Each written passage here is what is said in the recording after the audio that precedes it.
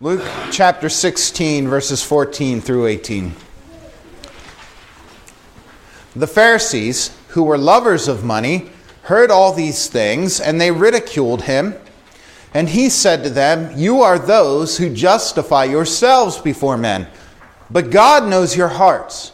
For what is exalted among men is an abomination in the sight of God. The law and the prophets were until John. Since then, the good news of the kingdom of God is preached, and everyone forces his way into it. But it is easier for heaven and earth to pass away than for one dot of the law to become void. Everyone who divorces his wife and marries another commits adultery, and he who marries a woman divorced from her husband commits adultery." This is the inerrant and inspired and authoritative Word of God. Now this week, as we look at this passage this morning, it is important for us, as you see right from the get-go, to remember what we talked about last week. This week is building very much so off of the main theme of what Jesus talked about in verses 1 through 13 of chapter 16. I'm not going to go into a detailed review of the sermon from last week, but the main point Jesus was making to his disciples in that passage is that what a Christian does with his or her financial wealth and material possessions, what we do with these things matters. We are called as followers of Christ to be faithful stewards of everything we've been given, whether it's money, land, buildings, whatever it is. And we are to use all that we have for the edification of the saints, for the building up of the church, for the spread of the gospel, for the glory of God. All that we are and all that we have is to be brought under the lordship of Jesus Christ. And last week's passage ended with those strong words from Jesus: you cannot serve God and money.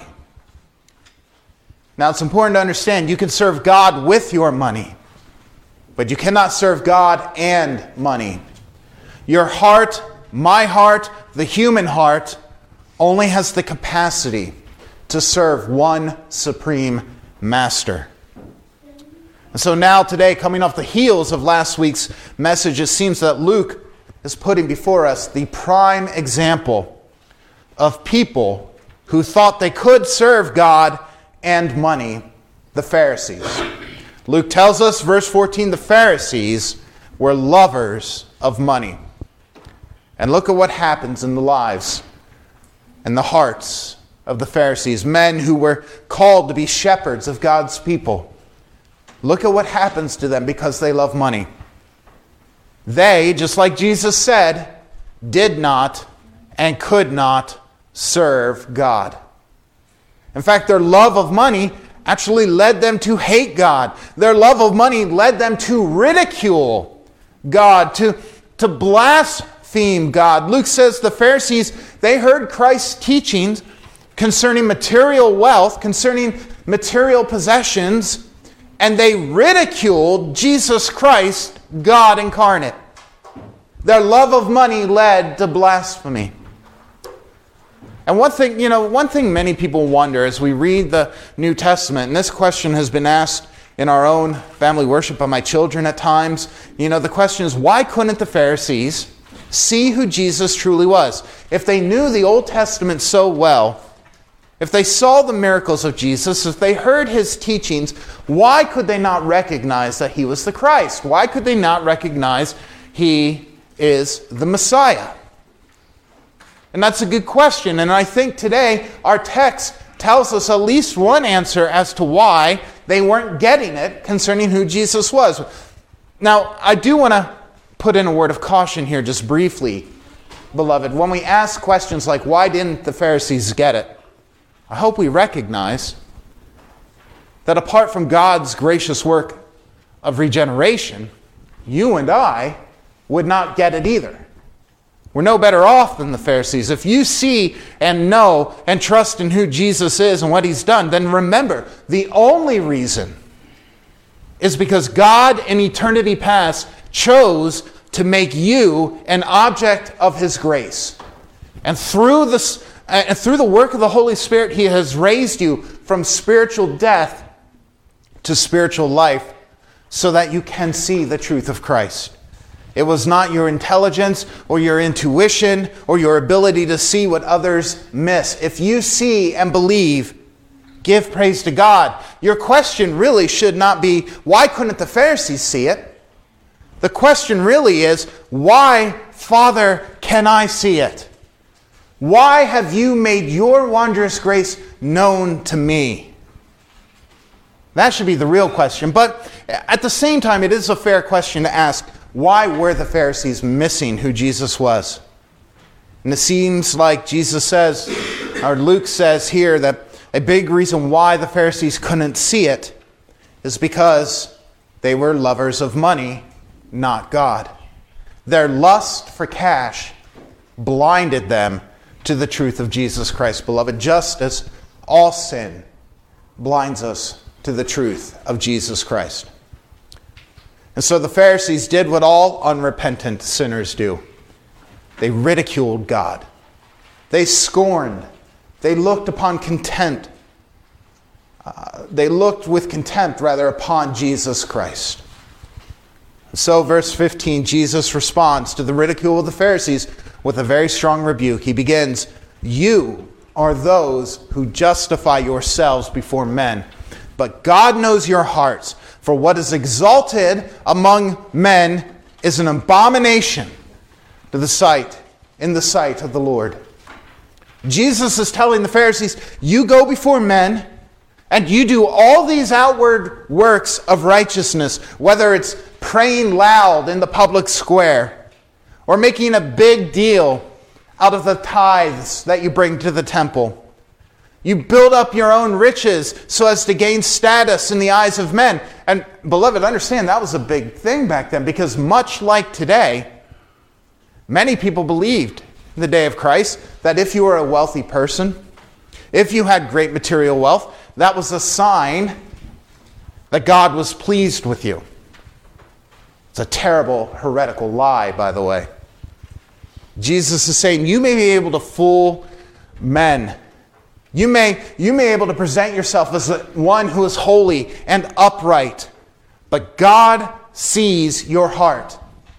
He knows who you truly are, and all those things that you prop up before the eyes of men to give the appearance of holiness, all those things God finds abominable. External works, beloved, external acts of righteousness, even if they are on some level obedient to the Word of God, they can carry no merit with God. No work of the law will ever bring God to the point where He looks at you and says, here's a righteous person. The Pharisees, like so many people today, were missing the heart of how one is justified before God. It was all external for them.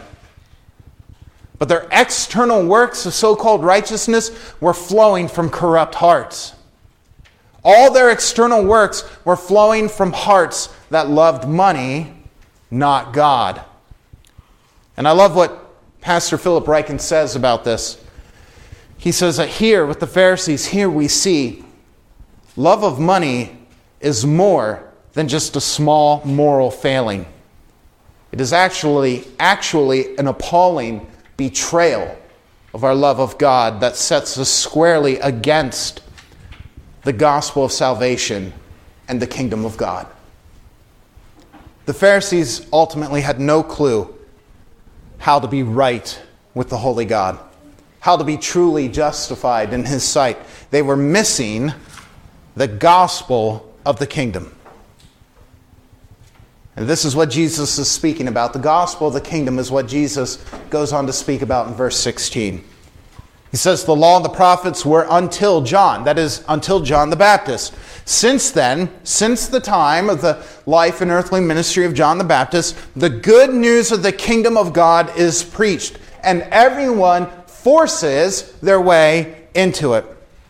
This is a remarkable statement that Jesus makes. It's a statement which is clear. Although it might be confusing to us, it is clear.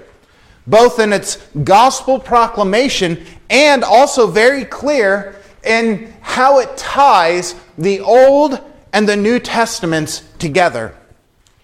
I want you to understand what Jesus is saying here in this verse. Understand it, remember it, commit it to your hearts, and let it guide and shape your understanding of the very nature of the Bible itself. What Jesus says here is essential to understanding the Word of God. Because Jesus is saying, in a sort of roundabout way, though still direct, he is saying that the entire Old Testament, the law and the prophets, was a great proclamation of God's grace. The law and the prophets were until John the Baptist. They were proclaiming the future gospel of the kingdom, the coming of the Messiah and the kingdom, all the way from the writings of Moses, starting with the book of Genesis, the whole way up to and including the last prophet of the Old Testament era, John the Baptist himself. The gospel of the kingdom of God was being proclaimed, but it was anticipatory. It was looking forward to the coming of the kingdom. But that gospel of the kingdom, with the coming of Christ in the New Testament age, it became realized. It became fulfilled. So that when Jesus comes, it's not repent for the kingdom of God is coming. It is repent for the kingdom of God is here. John the Baptist, this great transitionary figure in the history of redemption, he is the one who pointed to Jesus and proclaimed, "Behold, it's here, the Lamb of God who takes away the sins of the world. This is him." John said, "Here he is.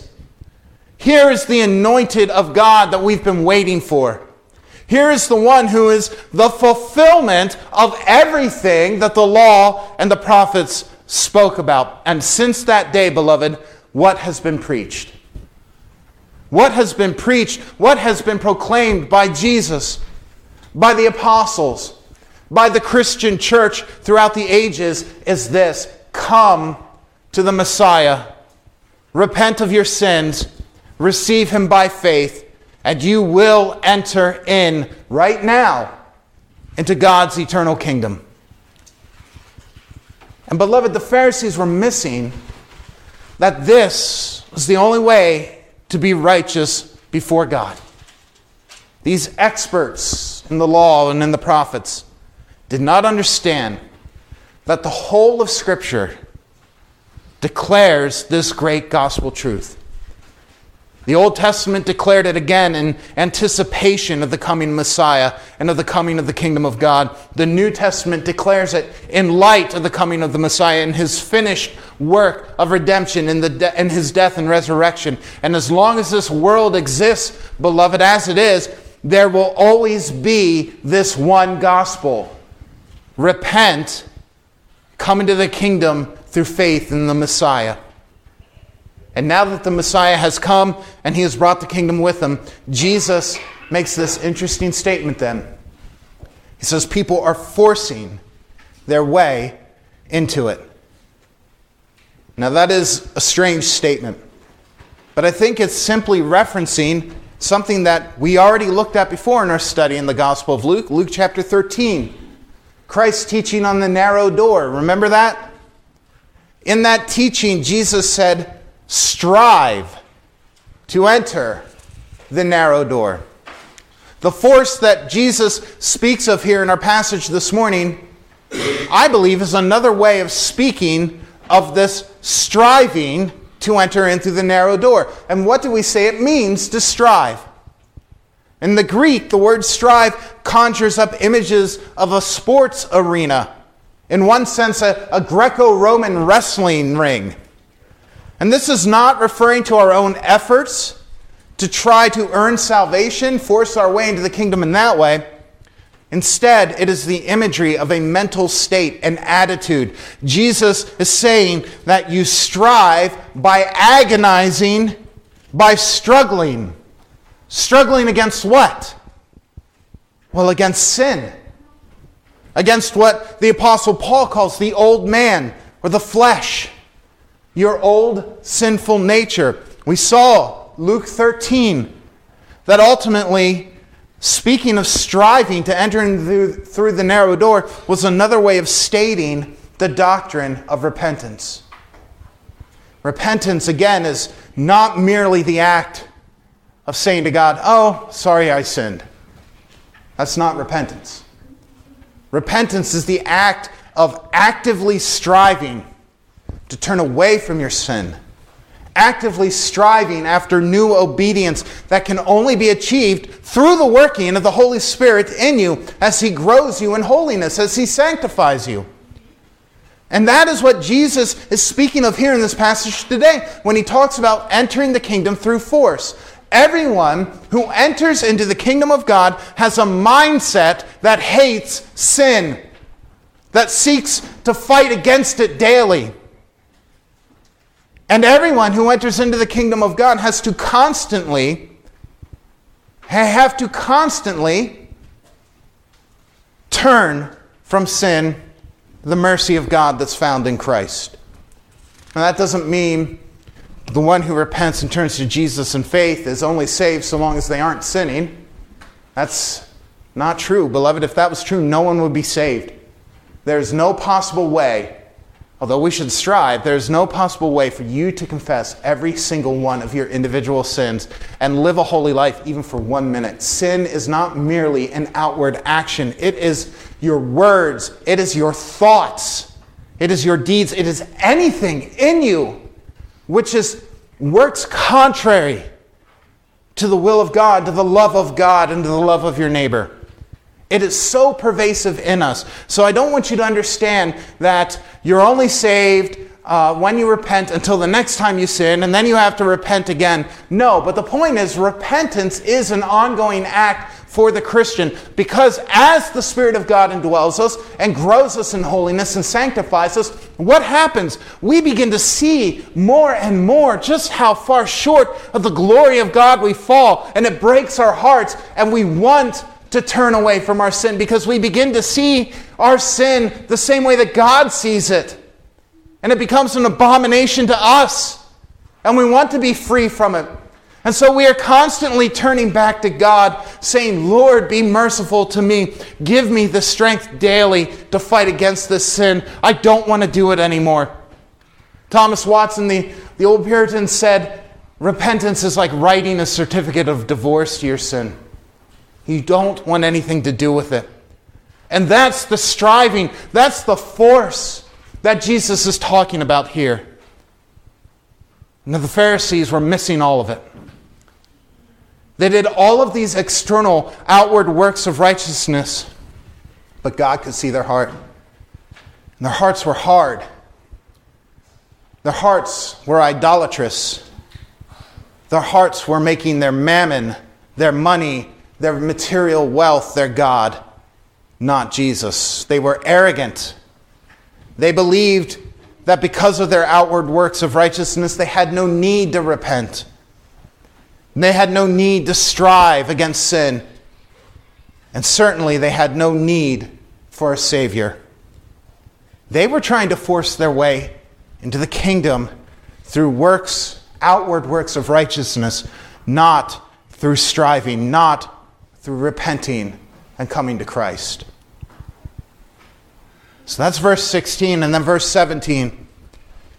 I want you to remember something, beloved, as we look at verse 17. I want you to remember something about the Pharisees at this point in Christ's ministry. Already at this point in the life of Christ, and Luke has made mention to it several times already, the Pharisees were watching, and they were waiting for Jesus to say something that they could use to bring him up on charges of blasphemy before the Sanhedrin, the Jewish courts, so that they could have him executed.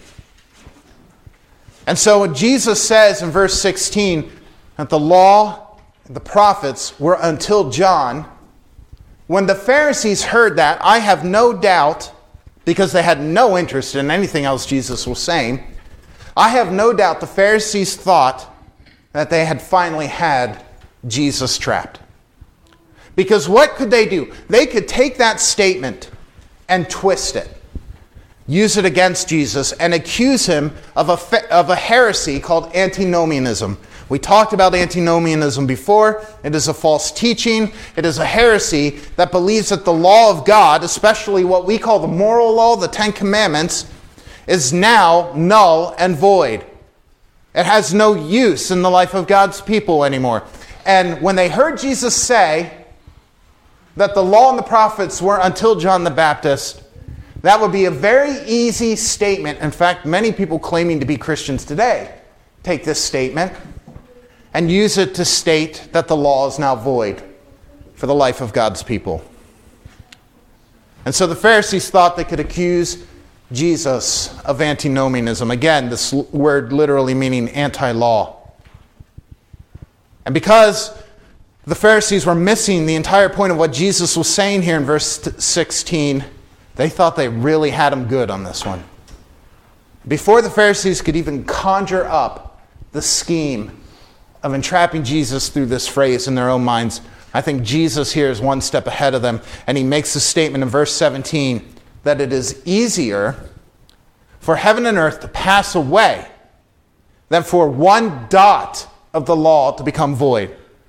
It's as if he's saying, oh, you know what? Before you can go on and accuse me of blasphemy, of antinomianism, of being against the law, understand what I truly believe about the law. And in verse 17, he makes this statement then, it is easier for heaven and earth to pass away than for one dot of the law to become void. Now, that's a remarkable statement, because if you know anything about biblical Hebrew, the language that the Old Testament was written in, you might know that originally biblical Hebrew did not have any vowels.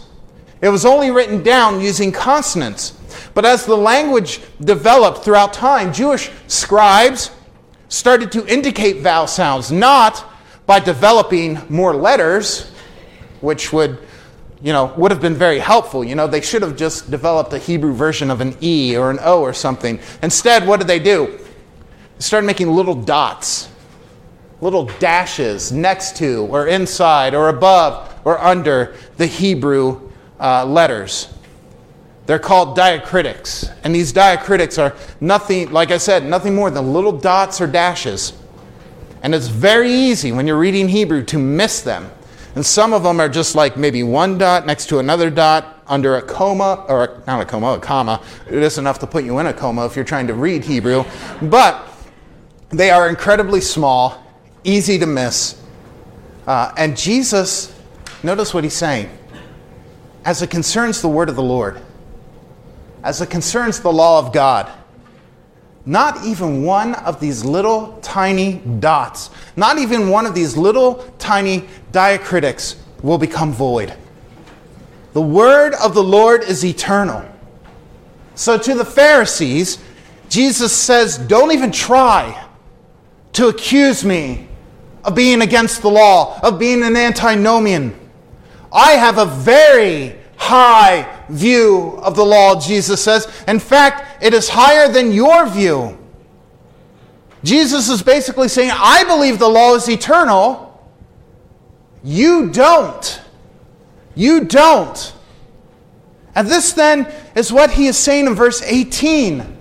Verse 18 is Christ's proof that the Pharisees, these scholars of the law who claim to uphold the law and live out the law perfectly in their life, he is proving that it is they who were the antinomians, who had a low view of the law.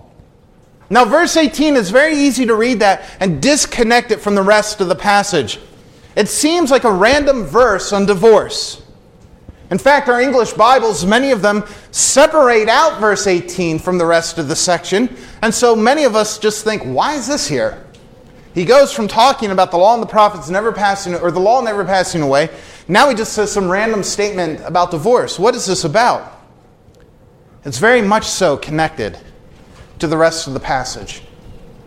And that fact becomes easy to see if you understand what the Pharisees believed and practiced concerning divorce in the days of Christ. Jesus in verse 18 restates what the law declares about divorce in the book of Deuteronomy chapter 24 verse 1. If If anyone gets divorced for any reason other than marital unfaithfulness and then remarries, he or she, in the eyes of God, is an adulterer. That's what Deuteronomy 24 verse 1 basically says. Now, we also know that in the New Testament, the Apostle Paul, under the inspiration of the Holy Spirit, 1 Corinthians 7 verse 15, gets to the spirit of that law by also stating that in the case of spousal abandonment, which I think has broad application, in the case of abandonment, divorce is also allowed in the sight of God. But Christ's point is this. In those days, the Pharisees completely perverted the law concerning divorce. God's law said adultery is the only grounds for divorce. The Pharisees were teaching things like, if your wife burns your supper, you can divorce her. If you as a husband don't find your wife physically attractive anymore, you can get a certificate of divorce. That's what the Pharisees were teaching. So I want you to see the mastery of Jesus Christ here. He's essentially saying, don't even think of accusing me of antinomianism, you devilish Pharisees.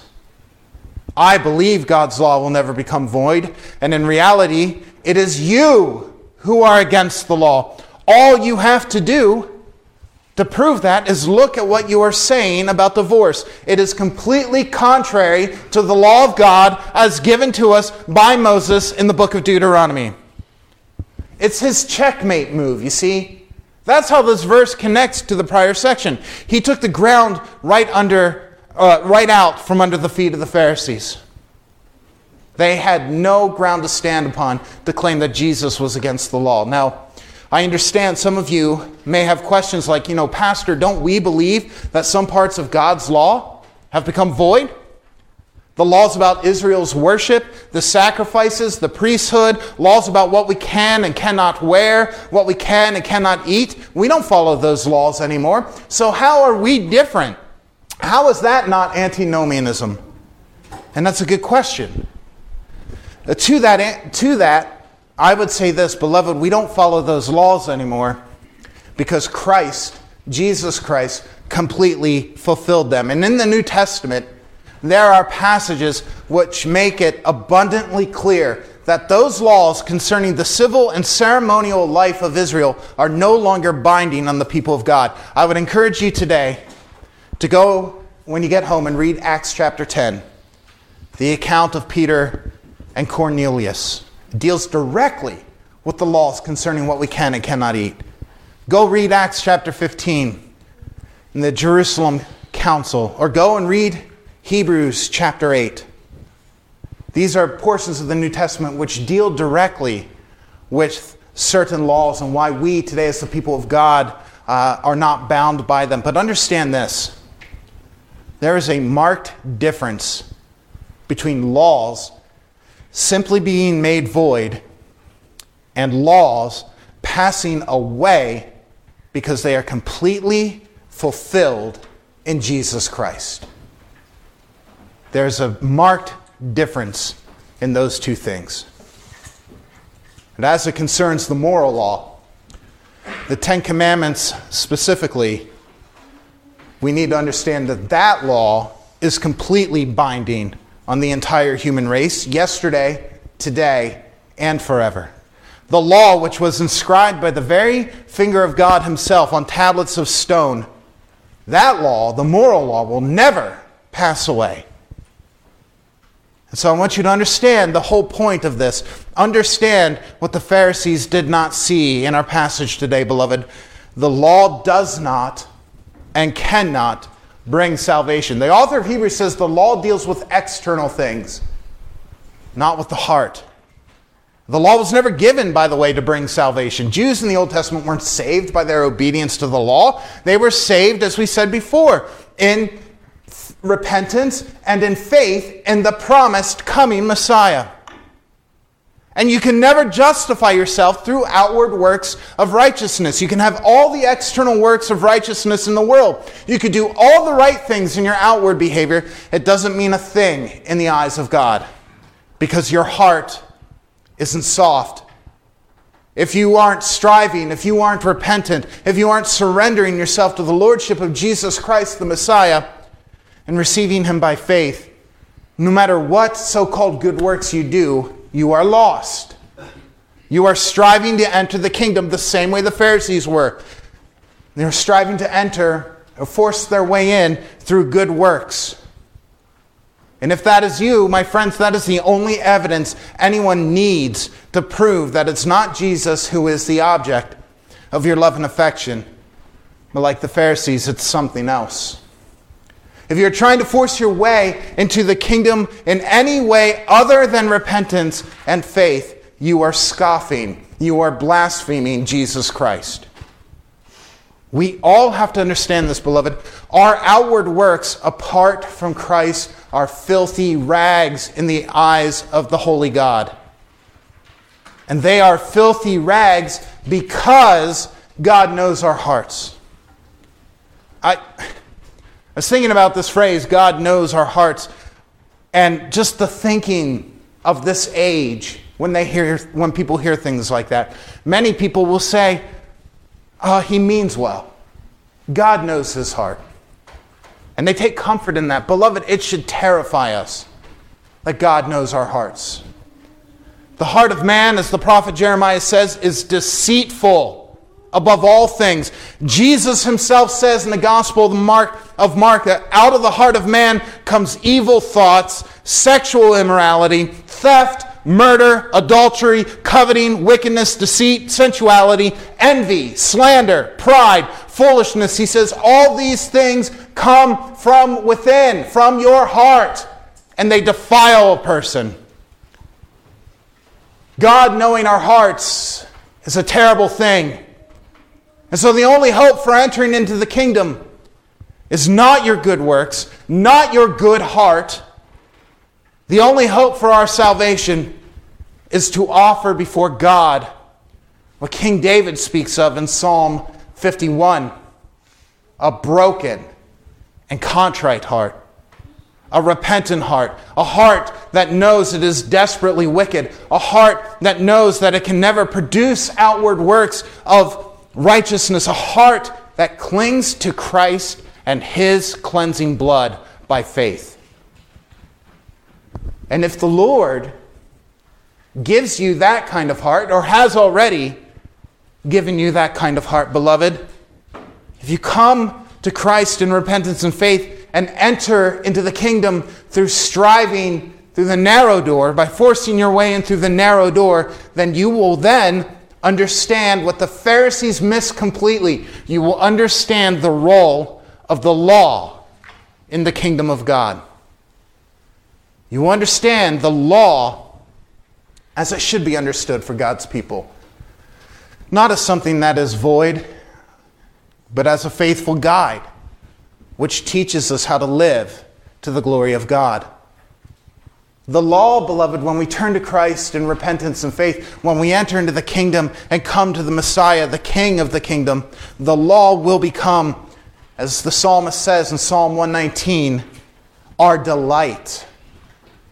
And our outward works of righteousness, our obedience to the law, will flow out of grateful hearts. This is the role that the law plays in the kingdom of God, not to bring salvation, but to teach us how to live to God's glory. Our outward works, when we understand the salvation that Christ brings and how to enter into the kingdom, our outward works will flow out of a heart which has been made new by the Holy Spirit. A heart which desires to keep God's good law, not so that we can enter into the kingdom, but instead our good works will flow out of a heart that already knows that through Jesus we've been already brought into his kingdom. That's the role of the law in the kingdom of God. It's not null and void. We need it as God's people if we desire to live to the glory and for the enjoyment of God. We need the law in the kingdom of God, beloved.